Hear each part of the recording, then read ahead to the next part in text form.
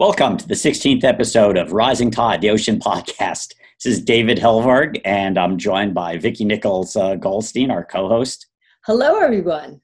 Hello, and today we're talking with the founders of Vote the Ocean. It's just a couple of weeks till Election Day, and co-founders Vipe Desai, who's, among many other things, chairman of the board of the Ocean Institute down in Dana Beach, and ambassador for Alta Sea at the Port of LA, and founding member of the Business Alliance for Protecting the Pacific Coast. We'll come back to that.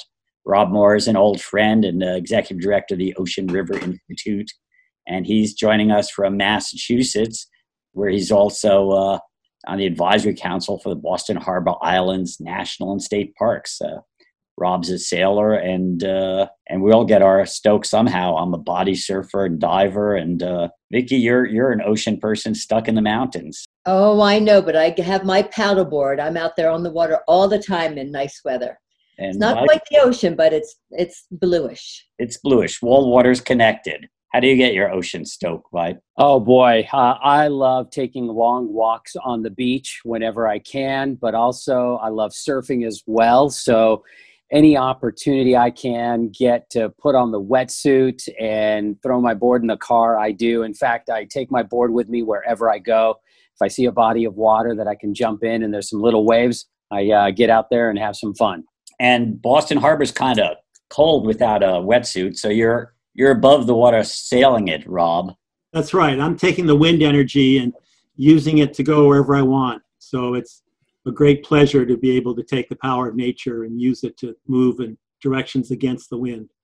Well, number one of our 50 ways to save the ocean is go to the beach because you protect what you love. We love the ocean. I just wrote an article for The Progressive titled Donald Trump to Ocean, Drop Dead. We've been through 4 years of, we hear catfish in the background. Almost 4 years of really bad attitude of an administration that's treated the ocean as essentially as a gas station and a garbage dump. And, we're coming to a critical election, maybe the most critical of all of our lives. People talk about a lot of issues, but people have not really talked about voting the ocean. So you have an organization, Vote the Ocean. Why don't you just tell us what that is, how it came about, and what you're doing, what you're asking people who love the ocean to do? Yeah. Why don't you describe the Vote the Ocean part? Yeah, thanks, Rob. Well, David and Vicki, look, first off, let me say thank you for all that you guys have been doing for so long for our oceans. And thanks for hosting Rob and I on your show. We're excited to share what we're working on. The idea behind Vote the Ocean started when David Wilmot and I were driving around his neighborhood, just talking about different things we needed to do for the ocean. And I came up with this concept based on David Wilmot is the founder of Ocean Champions and longtime friend and, member of the ocean conservation and community. And, the idea was, how do we, create a tagline that also serves as an action that people can take. And, when I came up with Vote the Ocean, it just reminded me of like Nike's Just Do It. It had a very commercial feel to it. Well, what do I do to vote the ocean? Anything that you can possibly do. Every single day, we have an opportunity to vote the ocean. It's not just every 2 years, which is voting in our elections, but it's also voting with our wallets. Every single day, we have the opportunity to choose and support businesses and organizations that are doing good work. And if we want a friendly environment in the future, we have to also support businesses that are working on the front line. But Vote the Ocean also evolved out of Ocean Champions as well. And now it's a standalone organization that is being housed under the Ocean River Institute. One of the things that I wanted to do with Vote the Ocean was really look at doing things that other organizations weren't doing or weren't interested in doing. And I guess, I've been involved in ocean conservation for 30 years, and there are things that are missing of what can be done. And I wanted to add a little bit more excitement and especially tap into this young movement that is going on. Young people are clamoring to get involved in environmental issues, climate change issues, and ocean-related issues. And I wanted Vote the Ocean to be an on-ramp for those voices. What is Vote the Ocean doing specifically to and around this election, Rob? Yes, well, Vote the Ocean is now being hosted at my Ocean River Institute. So it's becoming it's a political nonprofit that, we're doing educational outreach, voter education. And so it's all about getting people to the polls to vote. And this is where it comes together with Nate Stinnett's program of environmental voters. So we ask people to pledge to vote the ocean, and we'll work with environment to give people reminders to get out to the polls, because it's your choice. We need people voting, and especially in the local elections. And so it's all about getting people out. And then businesses have come together to help put out our logo of Vote the Ocean. So Billabong is putting it on their clothing and products just to get the hubbub going that, get out there and vote for people, especially the local elections. These are where the decisions are being made. It's really important. This election is going to be a turning point for the survival of many species of ocean wildlife and all wildlife, because the problem has been pollution. And so we have an administration that has gutted the Clean Air Act, that is not letting the EPA do its research and measure, and so it's really important. We are losing right whales, not because of, not so much from ship strikes or from entanglements, but because they're not reproducing. In 2018, none of them reproduced. And so it's really important that we address these pollution problems, which means we have to have a responsible stewardship government, which means we have to have people active in their decision makers, from the local selectmen all the way up to the president. As you said, David, this is probably the most important election of the century. What happens in a few weeks is going to chart a course for the next 100 years, and whether that course is going to be smooth sailing or in rough waters, we will have to see. Hopefully, we will be in good shape. The good thing is that there are incredible leaders who are already running for office in the local, state, and federal races and everything. We need to get those folks reelected. But more than anything, working with Nathaniel from the Environmental Voter Project has been one of the things that we wanted to get involved in. It's such an important thing to get people motivated to vote. I think you look at the macro picture, David, look at how high up, climate change is on voters' minds now. It went from 2% in 2016 to now 12% in 2020. It's behind the economy and coronavirus. Third, that's a big deal. Okay, 88% of Democrats now say that climate is an important or significant issue in this election.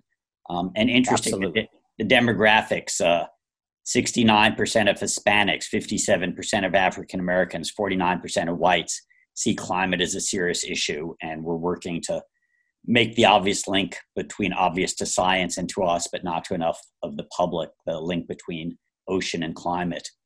Imagine if Biden is elected, that number one on their priorities will be dealing with the COVID pandemic, followed probably by a voter rights act recognizing racial discrimination in the nation. And then there'll be the big climate jobs bill, which we hope will be as blue as it is green. Well, Congress has been busy putting together good bills. And so high on my list is the Break Free from Plastic Pollution bill. And the Ocean River Institute not only educates people, but then we give them voice. So we've collected about 1,000 comments, and I've made sure they all sound good from all 50 states plus some territories. And so they're organized by state. And so politicians like to serve their constituents. And so when a constituent says, I'm upset about plastic pollution, and what do you think about that? It's a good comprehensive bill. So, and then all of the bills, of course, Madison-Stevens, the fisheries bill needs to be re-ratified. So there's an opportunity to improve fisheries. The work is in the Congress, not by the president. We just need the president to approve stuff. And then, of course, Kathy Castor has been gathering all these different committees who are doing Green New Deal bills or climate action bills and stuff. So, and there's a new ocean, a huge number of bills. And every ask is a lift for a politician. So you don't want to have a big. We tried that with Marky Waxman climate change bill. That had everything in it. Now we're doing the opposite. We have a resolution, Green New Deal, and then we've got a multiplicity where each committee figured out what could they do within their committee that would move the needle forward. We're not going to let the perfect be the enemy of the good. We're just, incrementally stepping it through because it's a learning process. And you're right. This whole vote for the coast is so important, where we need to tie in. If you want to protect the environment, the water, the ocean, then vote for the leadership that will do so. It's such a clean and wonderful approach. So congrats, and I'm so glad that we can both support that. David and I, of course, and many others listening. Blue Frontier is better than beer. For one, our foam is saltier. For over 15 years, we've been reporting on the problems facing our public seas and empowering citizens to take action to protect our ocean communities. Go to www.bluefront.org to learn more. So I wanted to ask, I love the name of the Ocean River Institute. So tell us more about what was going on in your heads when you decided to choose that name. It comes from Rachel Carson, The Sea Around Us. The end of the book, she talks about, the sea is around us, flowing forever, the ocean river. And it's a reference to, or maybe she even says Oceanus, the ocean river. So it's a reference to how the ancient Greeks believed that Oceanus separated the known world from the unknown world. And I see it as talking to, we don't discriminate where the saltwater world ends and the freshwater one begins. We don't, the world of the salmon and the otter, or the sea otter, it's all connected. So to me, it's systems thinking in the way that Rachel Carson did in her writings. We live on one big blue planet, and our oceans and our freshwater and our land and our air are all circular and connected. And you're right, we have to take care of all of it. And it's November 3rd, we get to restore the blue in our red, white, and blue. Wouldn't that be sweet? There's a ocean climate bill coming out of House Resources. But unlike the Ocean Climate Plan, it doesn't incorporate greening ports and shipping, because that's a different part of Congress. That's a different committee, infrastructure. And, to protect our coast and restore our living habitats along the coastline, that's going to mean reforming FEMA flood insurance. And that's another part of Congress, and the infrastructure investments in a coastal conservation corps. I know, Vipe, you're like down there in LA, and you're part of the largest port complex in the Western Hemisphere, where the whole greening ports movement began. And that's going to be part of any climate solution that we hope for after the election. Yeah, absolutely. Look, we have two of the busiest ports in the nation, Port of LA and Port of Long Beach right here. And, one good thing about our region is that they have embraced the blue economy completely, the county and the state. And they realize how important our ports are. And I think the actions that will be coming out of the ports here in Southern California have an opportunity to impact ports all across the country as well. I'm really excited about the merging of business, technology, big thinkers, and environmental protection. I feel like I'm a stubborn optimist that we have a lot of things to look forward to in the future.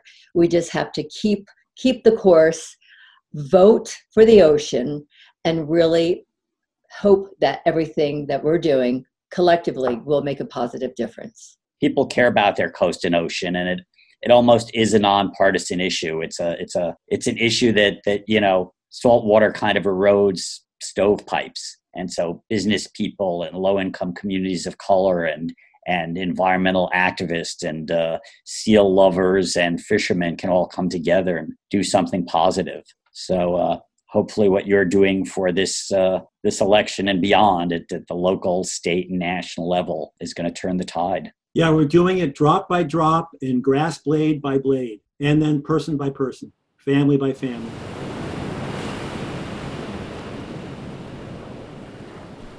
Rising Tide is a production of Blue Frontier with host David Helberg and support from Natasha Benjamin, Ellie Curlow, and myself, Vicki Nichols-Goldstein.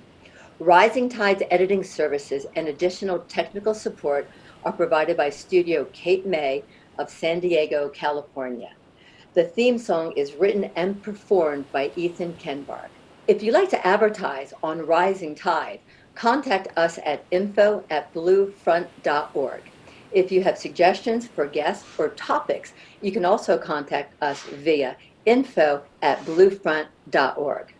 You can find Rising Tide, the Ocean Podcast, at www.bluefront.org or download it anytime from Apple, Google, or Spotify. Off in the salty ocean, off where the waves roll free, the sparkling water rises, then crashes to the sea.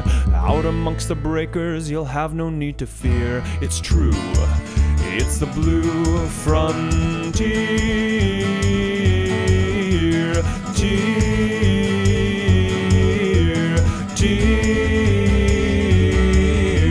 Off in the salty ocean, off to the blue frontier.